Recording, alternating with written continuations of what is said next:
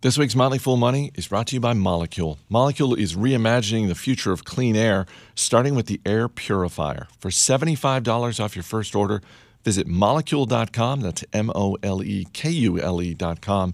and use the promo code FOOL75. Everybody needs money.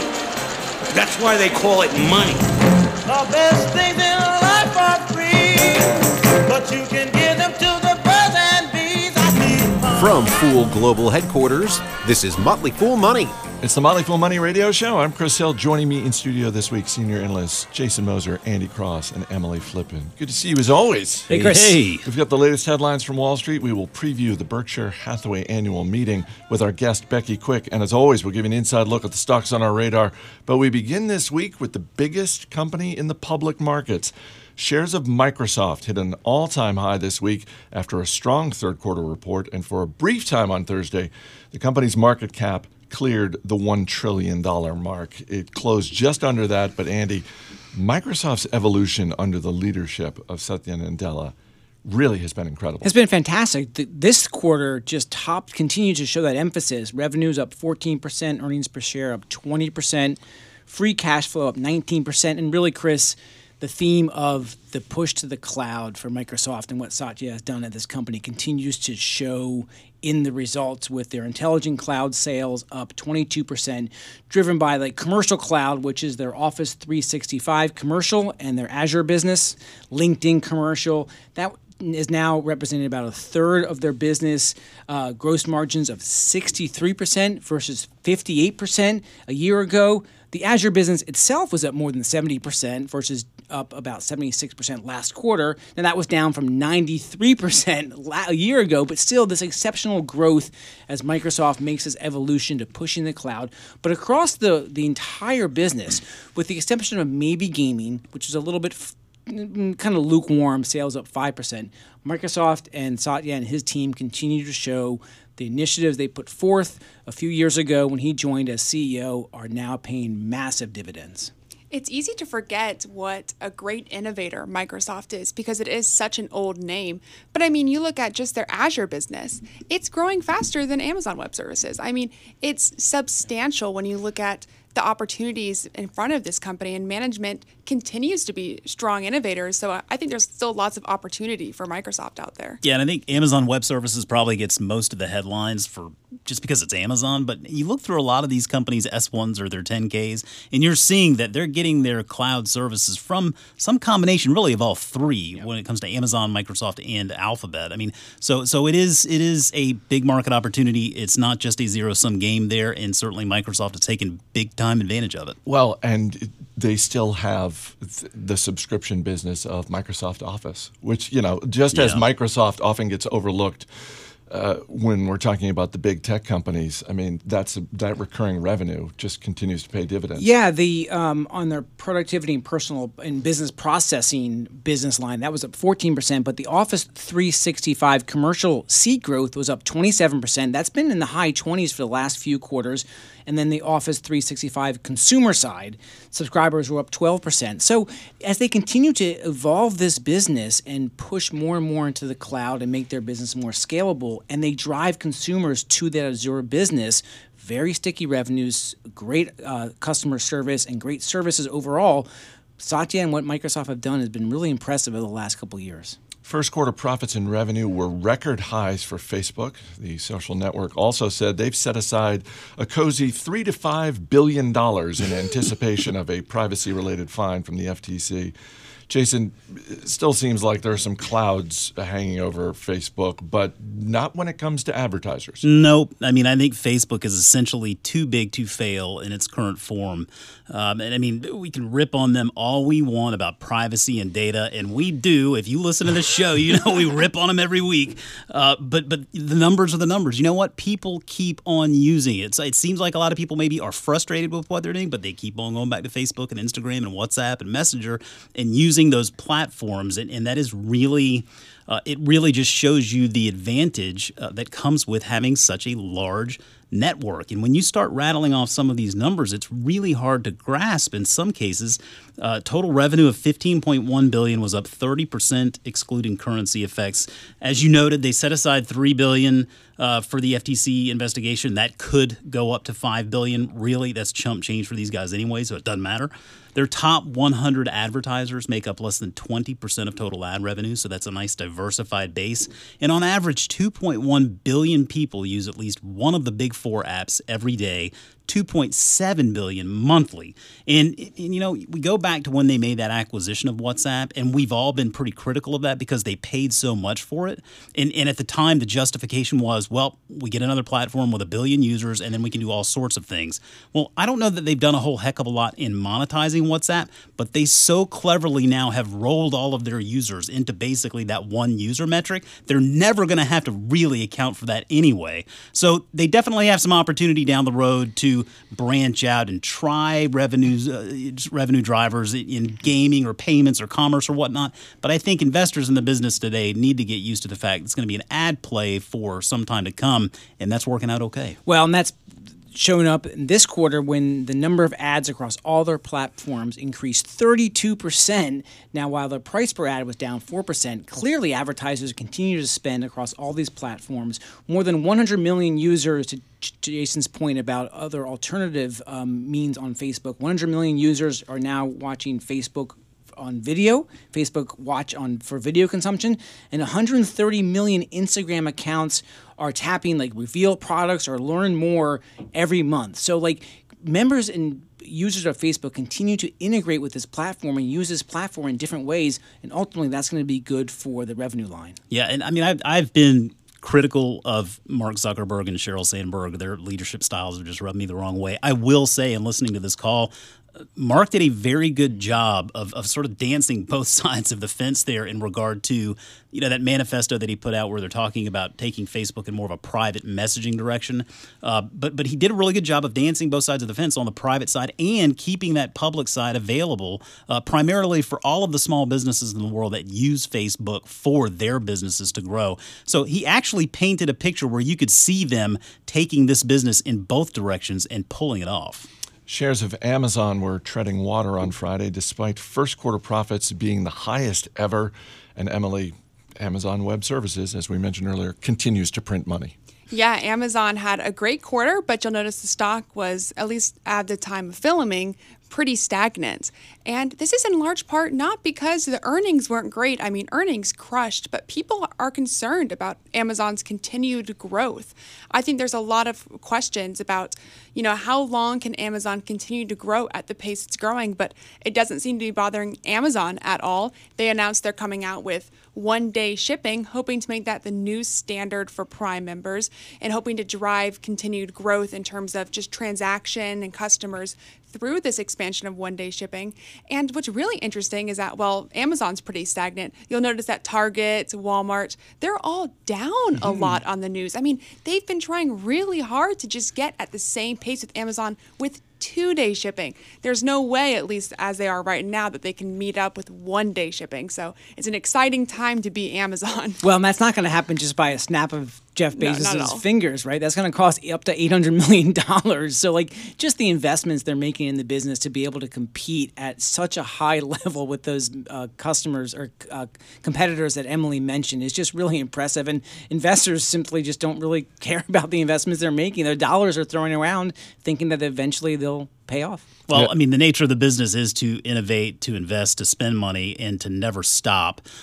Investors who like to take the bear side are critical of that. But I think if you're an investor and you take the bull side, you need to be concerned when they stop doing this kind of stuff, when they're not investing $800 million into trying to establish one-day shipping, because that means they've kind of hit a dead end there and they're not sure where to go next. Exactly. It doesn't take a lot to kind of disrupt businesses. And I think we've continued to see businesses come in, disrupt incumbent businesses. And that's put a big pressure on companies, including like Facebook, like we talked about.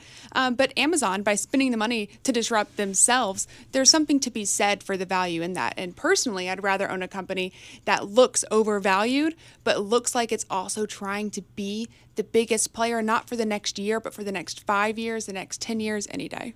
I did, however, think about Doug McMillon, the CEO at Walmart, who's done a great job leading that business with the Jet.com acquisition, getting Walmart into that membership model, 2-day shipping. I did kind of want to see like a live check-in video of him getting the news that Amazon's moving to 1-day shipping. You know, he might have actually liked the challenge. Starbucks' second quarter profits came in higher than expected. The company also raised guidance for the full fiscal year. Andy, that is the 1-2 punch that we like to see.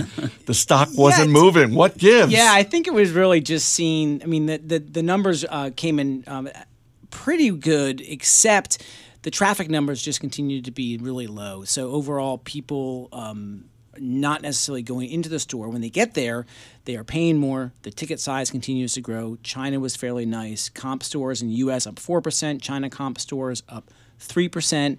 Earnings up 13%. Revenues up 5%. Up 9% if you back out that Nestle consumer products good deal they cut. The loyalty program was up 13%. Now almost 17 million. So that's good news. They're going to open up 2,100 stores this year, continue to grow. I mean, it was a very nice quarter, but I think it wasn't. The stock has done so well over the past, say, 6 months. I think maybe investors were looking for a little bit more fireworks. Yeah, Jason, that loyalty program really has been a sore spot for so long. So it was interesting to see the tick up in members there, and I guess over the next couple of quarters to see if they can continue to do that. Yeah, it sounds like they're trying to reduce the friction in bringing people into that rewards program. And just going back to Andy's point on traffic, I mean, we've talked about it a lot on this show. It does seem like we're living in this adjusted non-GAAP world now. I mean, the solution for traffic to me is very clear. Listen, I have a coffee bar at home, okay, and that thing gets a lot of traffic on a daily basis, and it's stocked with a bunch of Starbucks beans. Yeah. So we just start including that traffic in there. It's a non-GAAP measure, but maybe we can frame the conversation a little bit differently. I like that. You want analysts coming into your home to do a channel check? Well, maybe I'll just fire out like a tweet every week or something. And I'll just add, Andy, you mentioned it for a second there about China and the growth in China. And there's been a lot of skepticism, I think, over Starbucks' viability in China, especially with a growing competitor, Luckin Brands, going public recently, or announcing they're going to go public. And for me, that just makes me even more bullish on the company. The more people you can get in China aware of coffee, drinking coffee, the better it's going to be for both businesses. And just the fact that Starbucks is such a premium brand, they have such a well-known brand name, their cups, their straws are green. I just think there's still so much international opportunity. Quick note, they increased a little bit on both operating margins in the U.S. and China, 20.9% for the U.S. and up to 18% for China, so they're getting closer. Coming up, Earnings Palooza rolls on. Stay right here. You're listening to Motley Fool Money. Tell me how to be a millionaire. Welcome back to Motley Fool Money. Chris Hill here in studio with Emily Flippen, Andy Cross, and Jason Moser. Shares of Twitter up nearly 15% this week after first quarter profits and revenue came in higher than a year ago. Jason, good quarter, but it seems like Twitter needs to string a couple of these together. Yeah, I mean, I think they are stringing a few of them together. I mean, you can question the size of the user base all you want, but it's hard to argue that they're not monetizing that user base in a meaningful way. And I mean, that's starting to pay off for patient shareholders. I mean, if you look at revenue alone, $787 million. That was up 20% excluding currency from a year ago. The big news, I think, going forward, you can forget about that MAU number, that active monthly number. They're going into a new metric, the monetizable daily active users, which I think is more fitting for their platform anyway, because it is more of a daily type of engaging platform. So those users continue to grow. They're keeping expenses in check, which is nice. Balance sheet got $2 billion healthier, too, which is really encouraging. And I wouldn't underestimate the value in this platform they're calling Little T. It's that TWTTR app. It's a prototype that they rolled out to people who want to use it, and that's their sort of incubator where they go try new things to see how users like it, and then they can discover what maybe needs to be incorporated into the actual app. It gives them a chance to innovate without disrupting the original service that most of us are using. So all in all, I mean, I think they've got things going in the right direction. Certainly, Jack Dorsey has lived up to the promises he's made. And as a shareholder myself, I think I'll continue hanging on to my shares because it seems like the future is bright. Same-store sales for Domino's Pizza rose nearly 4% in the first quarter. That's pretty good, Emily, but for Domino's, that is their slowest growth in 5 years. Reason for concern, or do you think this is a speed bump? Well, it's part of their new strategy, which they're calling fortressing, which is essentially building a ton of dominoes really close together, which is kind of counterintuitive because you might think that will cannibalize sales. But the idea is that they want to be the cheapest, fastest, most convenient pizza option anywhere in the world. They've had some success rolling this out in Las Vegas, and they continue to plan to roll it out internationally, which is why you'll see they project really strong store count growth. And it's going to be interesting because part of this strategy means we're not going to use third-party delivery people, right? So they're going to hopefully increase the margins on their business a little bit by doing so. But it really is a bet on their ability to sell pizza and the ability for people to keep up demand for pizza. So it'll be interesting to see how it folds out. I did like CEO Rich Allison on the conference call just being very straightforward about how, no, we're not looking to get involved in third-party delivery. Why would we do that? I appreciate it because it definitely is in line with what their strategy is. And if he hadn't given such strong statements, I would be concerned about their actual trust, right, in the strategy that they're pursuing. Shares of Comcast hit an all-time high this week after first quarter profits came in higher than expected.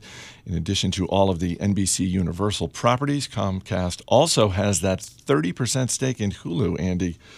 Interesting times for CEO Brian Roberts and his team. Yeah, and they've actually done a pretty nice job. They bought Sky for about $38 billion, and the results this quarter were right in line. I mean, the sales were up 18%, earnings up on an adjusted basis about 18%. They generated $4.6 billion in free cash flow, added 3.6% more Comcast subscribers, and the Sky consumers were up about 3.5%. So I think overall, the playbook that Brian Roberts has kind of put together in this new world of the way we are consuming media, they're executing on this, and the stock, from my perspective, has done very well. And I own it myself, and it pays a little dividend, and it's not that expensive. And I think actually over the next few years, it'll probably be an outperformer. Do you think by the end of the year, Comcast and Disney strike a deal? Because Disney seems interested in that 30% Hulu stake. Well, I think they do. If you look at just the debt picture that Comcast has taken on now, it's about a $200 billion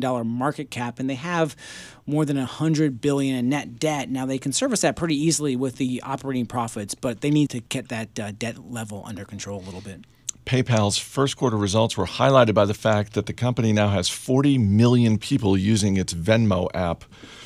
Jason, I'm one of those people. I have to say, they make it really easy. Well, I'm feeling like a broken record here, Chris, because it was another good quarter, and I think this is just a stock that everyone needs to own in their portfolio. When we talk about Foolish Holdings, this is a great example. It's a very good business pursuing a massive market opportunity. They're never sitting still. They've got good management. It's one you can plan on owning for many, many years to come.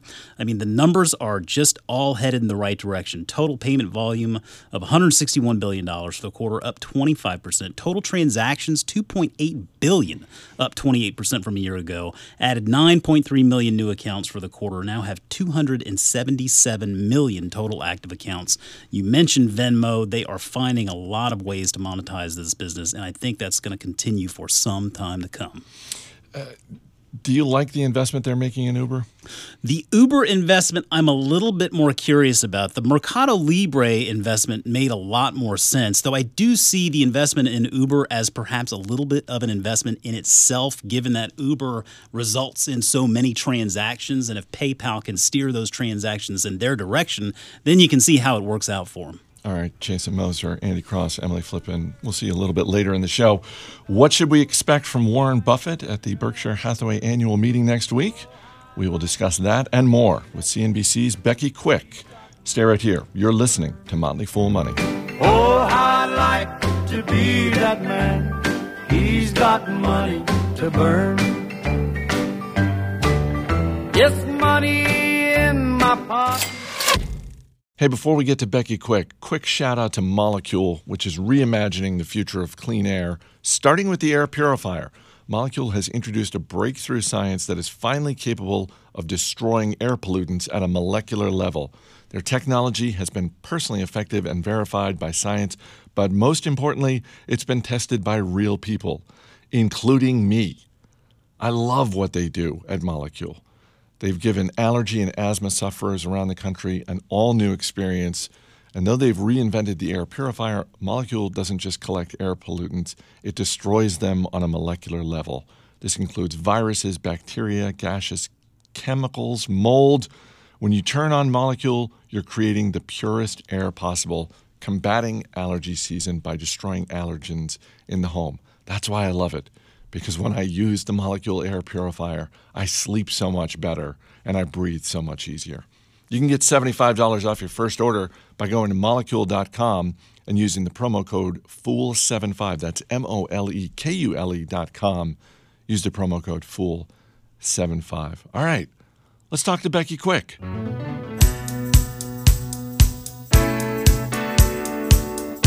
Welcome back to Motley Fool Money. I'm Chris Hill. Next weekend, the investing world will turn its eyes to Omaha, Nebraska for Berkshire Hathaway's annual meeting, the highlight of which is the marathon, and it is a marathon, Q&A session with Warren Buffett and his right-hand man, Charlie Munger. One of the moderators for that session is Becky Quick, co-host of CNBC's Squawk Box, and she joins us now from New Jersey. Hi, Becky. Hey, Chris. It's great to hear from you. Great to talk to you as well. So going into this meeting, what is your biggest question for Warren Buffett? I think right now, if I had one question I'd want to put to him, it's what he sees in the economy and earnings, because that's one of the biggest stories that's moving the market. I don't think there are any big Berkshire scandals like there have been in some years past. There aren't burning questions that I have, and I got to talk to him not too long ago about a lot of the Berkshire things that we had covered, that we had questions on. So I think right now, what I really want to know is, what does he see in earnings? What does he see in the economy? He has such a huge portfolio of either companies that he owns outright or that he owns a major stake in, everything from the Burlington Northern Santa Fe Railroad to American Express to Coca-Cola to Kraft Heinz. I mean, there's just so many things that he has a really good read on. He's got massive holdings in a lot of the financial companies, and that's been a big laggard. We had all these thoughts that we were going to see an earnings recession, perhaps, but right now, we're in the midst of earnings season. It turns out that's not going to be the case. It looks like earnings are actually going to come in better than expected, and earnings are actually going to see growth, not a decline. And that's been a big surprise. Part of the reason you saw so much pressure on markets at the end of last year was because of this idea of a potential earnings recession. If companies continue to report like they have been doing right now, look, it gives all kinds of hope for the market, and that's why you've seen the major indexes hitting new highs recently. I want to get to all the things that Berkshire Hathaway owns in a second, but let's stick with maybe not a scandal, but certainly a recent problem within the Berkshire Hathaway major holdings, and that's Wells Fargo, because this time last year, you and I were talking about that, and Tim Sloan, who had been there during the credit fake account scandal at Wells Fargo and then was CEO and then just suddenly resigned earlier this year. And I say suddenly because it was, I don't know, a day or two right after the board of directors had issued a statement saying, we're not looking for a new CEO. Tim Sloan is our guy. Since this is such a major holding for Buffett, how is he thinking about Wells Fargo these days? You know, it's interesting because I actually happened to be with him on the day that announcement came out. I was interviewing him at a charity function down in Dallas, and we were on stage early in the day. I think it was around noon or something. And I asked him about Wells Fargo at that point, and he said he had total faith in Tim Sloan too. The news came maybe 3 hours, 4 hours later. I was at the airport and got a call from the news desk saying that Tim Sloan had resigned. And I tried to call Warren just to figure out what had happened. You know, had he known this was coming. He was already on his flight because, of course, he's not waiting on the commercial airline flight like I am. He was already on his flight, so I couldn't get him until 3 or 4 hours later when I landed in Newark. And he told me at that point that he actually had known about Tim Sloan's announcement, that Tim had called him the day before and asked if he could talk to him at some point that day. And when Buffett told him he was going to be out of pocket for the entire day, Tim went ahead and told him what was going on. So he said he was sorry that he couldn't say anything, but he knew that Tim was stepping down. I think what really happened was there was so much pressure coming from regulators and from Washington in general. Tim Sloan had become a big punching bag. Everybody from Elizabeth Warren down, and even the OCC had really been coming after them because of all the problems that have continued to pop up. Now, again, these are things that predate Tim Sloan's time as the head of Wells Fargo, but he's a long-term insider, and I think it was hard to kind of get away from some of those things. And he had just been paid a big bonus, and that drew even more fire from Washington. Recently, Buffett had an interview somewhere. I'm not even sure where it was, but he made the comment. I think it was the Financial Times, where he said that he thinks it's going to have to be somebody who's not a traditional Wall Street banker who is heading up Wells Fargo as the CEO, just because of all that fire and all that flack they've been taking from Washington regulators. It probably can't be an insider because, again, it's hard to separate yourself from what happened. I think Tim Sloan did a great job as the CEO there, but it's an election year coming up. We're already back in election cycle. There are something like 20 Democrats now who are running for president, and it's going to be a continual issue and a continual focus for regulators, and I think they have to be wary of that. Again, I don't think there's anything that Tim Sloan did wrong, but it is difficult to try and separate yourself from what's happening in Washington, and they are continuing to kind of weed out problems that had come up. So it's interesting that Buffett has said he thinks it's going to have to be an outsider. As we've talked about seemingly for the past few years, it really does seem like Warren Buffett is itching to buy something. Mm-hmm. And in terms of the cash on the balance sheet, it looks like he's got somewhere in the neighborhood of $80 billion that he could comfortably put to use buying something for Berkshire Hathaway. Some intriguing names being batted around on Wall Street and in the financial media: Target, Anthem, Sherwin-Williams. If you were a betting woman, would you bet that he makes an acquisition, or to the point you made earlier about how earnings season has been going and how we're seemingly hitting new highs all the time with this market, that the price is just too high for Warren Buffett and it's more likely he's just going to plow money back into the stocks that he already owns? Yeah, I think the latter is certainly the case, at least if prices continue like they are here. If you had seen prices that we saw back around Christmas Eve, the recent lows for the market, that might have been a different story. But in every interview that I've spoken with him over the last 6 months, maybe longer, maybe 10 months, he has said that you are looking at near historic highs. He and Charlie Munger both have told me, because Charlie I talked to, I think in February, they've both said that the premium you pay for buying a business outright is higher than just about any point that they've seen in their careers.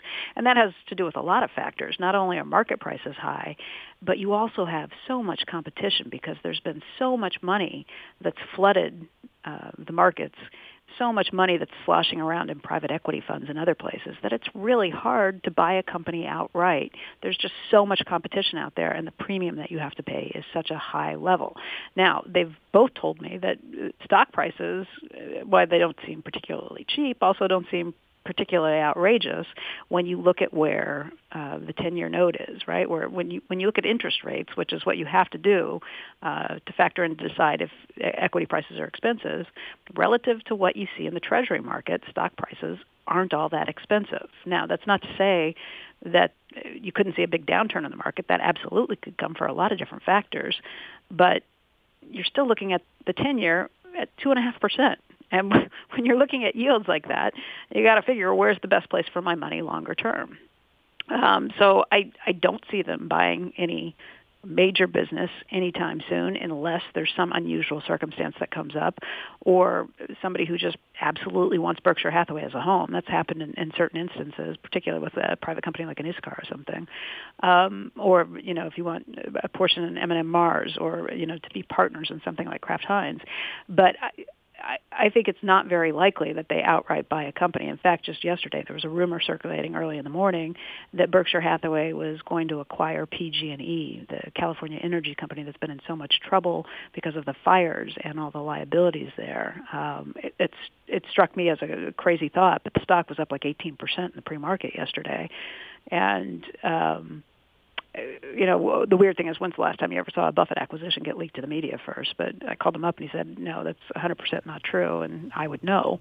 But I just think you're much more likely to see either them plowing money back into stocks like Apple, like you've seen others that they've been buying, other the financial stocks that they've been loading up on, or maybe some creative partnership that we haven't seen in any sort like that before. It would completely surprise me if they made a major acquisition unless there were some unusual circumstances with the company.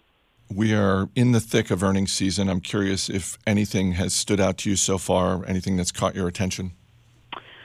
Well, look, I think my overall take is that the numbers have just been so much better than many people were expecting. All of the fears as we got into the heart of darkness or the heart of earnings season, for the most part haven't played out. You do see some exceptions. 3M out this week, and that was a bit of a head scratcher because 3M said that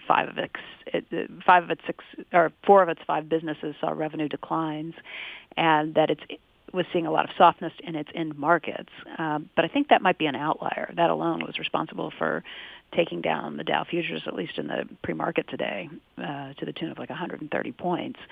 But from my best guess and from all the analysts I spoke with today about that, it's probably more of an outlier than really the rule when you're looking at the industrials and so many others.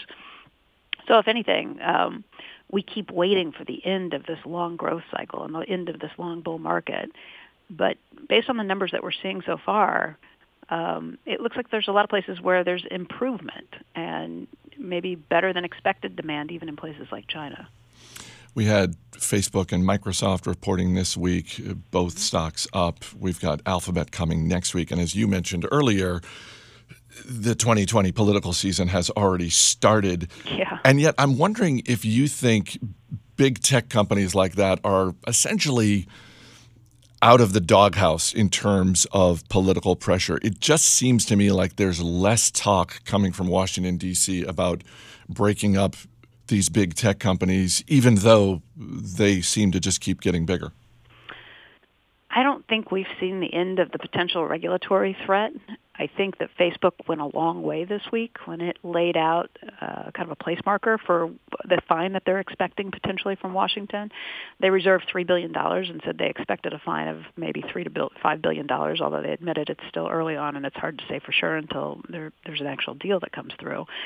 And I think that was a relief for Wall Street. That on top of the idea that their business right now was better than anticipated. So even though we see all this pressure coming from Washington, even though we see Mark Zuckerberg trying to come up with a better way to deal with privacy concerns and build a new network that is much more privacy centered, it's not impacting their business yet, and that was a huge relief for Wall Street. I do think that you are going to continue to hear regulatory talk, particularly as you mentioned, since it's an election cycle.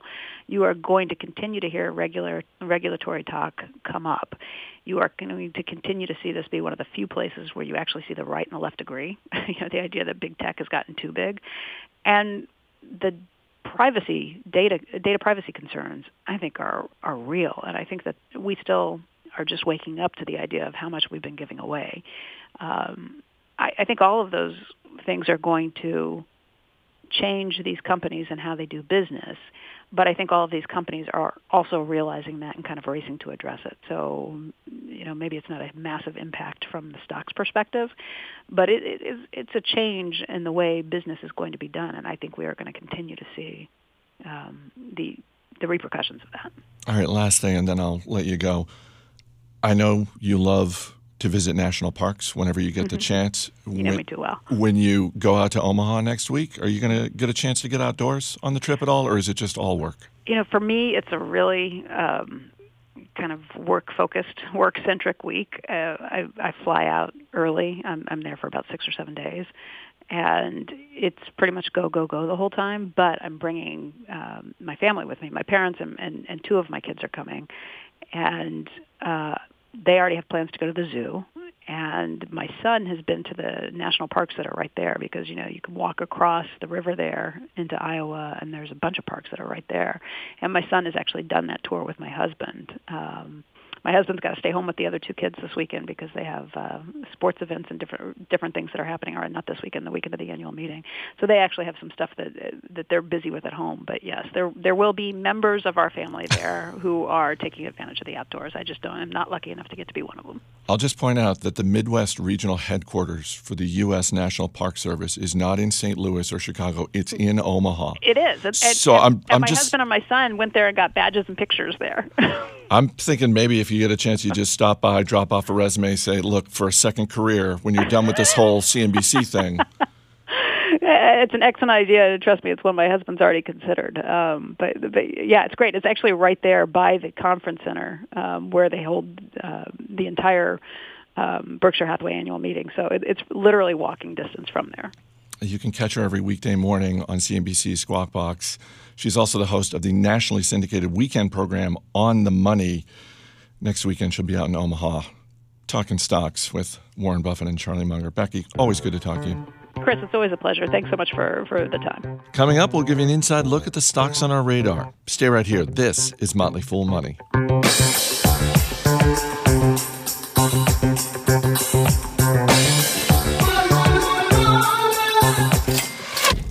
That's money. Money, money, money, money. As always, people on the program may have interest in the stocks they talk about, and the Motley Fool may have formal recommendations for or against, so don't buy or sell stocks based solely on what you hear. Welcome back to Motley Fool Money. Chris Hill here in studio once again with Emily Flippen, Jason Moser, and Andy Cross. Real quick, Uber and Slack are each closer to entering the public market. Slack filed their S-1 this week, and Uber set a price range of $44 to $50 a share for their IPO. Of the two, Andy, which are you more looking forward to in terms of their IPO? Well, really Slack. I mean, the S1 just filed, and we're users internally here of Slack, and it's just really impressive what they've been able to build in a very short period of time with more than 10 million worldwide daily active users in more than 150 countries and more than 1 billion messages sent per week. So interested to see what Slack has to say. Jason? Yeah, I'm just really curious about all of the different directions Uber can ultimately pursue. So thinking about that a little bit more, and hey, I mean, I guess we're going to have some indirect ownership to Uber by virtue of the PayPal shares. So we got that going for us. Emily? Personally, I just look at Uber and I worry about, the growth opportunity there. Although it is being priced, I think, a little bit lower than many analysts expected it to be, including myself. Ultimately, it's hard not to be a fan of Slack, especially when we do spend so much time using the platform every single day. That doesn't mean that it can't get better, but I definitely think it, at least in my experience thus far, like we said, the S1 just released. It looks like an interesting company. All right, let's get to the stocks on our radar. Our man behind the glass, Steve Broda, is going to hit you with a question. Andy Cross, you're up first. What are you looking at? I'm looking at Twilio, Steve and Chris, symbol TWLO, which makes in-app communication tools for lots of large companies, Amazon, Netflix, Uber. They report next Tuesday. They just made a big acquisition last year of SendGrid, which helps them in the email communication. So not growing as fast as Twilio's core business is growing. So I want to see what Jeff Lawson and his team say about SendGrid. Steve, question about Twilio? What's a good example of a specific product that Twilio has built for one of these platforms? Well, like anything for like Netflix communications or the Uber, like if you get an Uber alert, that's all from Twilio. Jason Moser, what are you looking at? Chris, I'm up to my neck in augmented reality. Putting together an augmented reality report for us here at The Fool, and I've got Lumentum on my radar, ticker LITE. For augmented reality, there is a technology called VCSEL that stands for Vertical Cavity Surface Emitting Lasers. Get all that, Steve? And Lumentum, believe it or not, is the market leader when it comes to this technology, and that technology is used for 3D sensing, which is a core technology behind augmented reality. The fundamentals of the business are very strong. It's profitable. It's cash flow positive. Good leadership taking a long view. I've got this one under a microscope. Steve? Is it possible this could go the way of like 3D movies, all this VR stuff? I really don't think so, because we're seeing so many practical applications for augmented reality today, particularly in the healthcare market. I think it's only making these markets more robust. Emily Flippen, what are you looking at? Well, my favorite cybersecurity company is actually reporting next Tuesday. Its name is Tenable, Tenb. I'm really interested in the business. They're basically the only people out there right now doing holistic cybersecurity. It's been around for 20 years. A really wonderful innovator.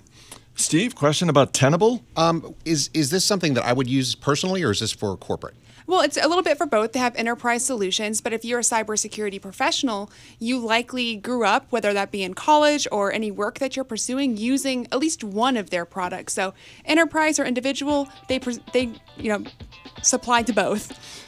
3 very different businesses. Steve, you got one you want to add to your watch list? Well, it's going to be weird, but I'm going to go with Lumentum. I think Jason may be onto something. It's going to result in It's going to result in some real profits for you, Steve. Real profits, not augmented, real.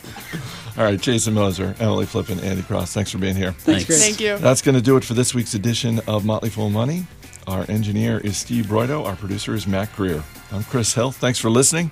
We'll see you next week.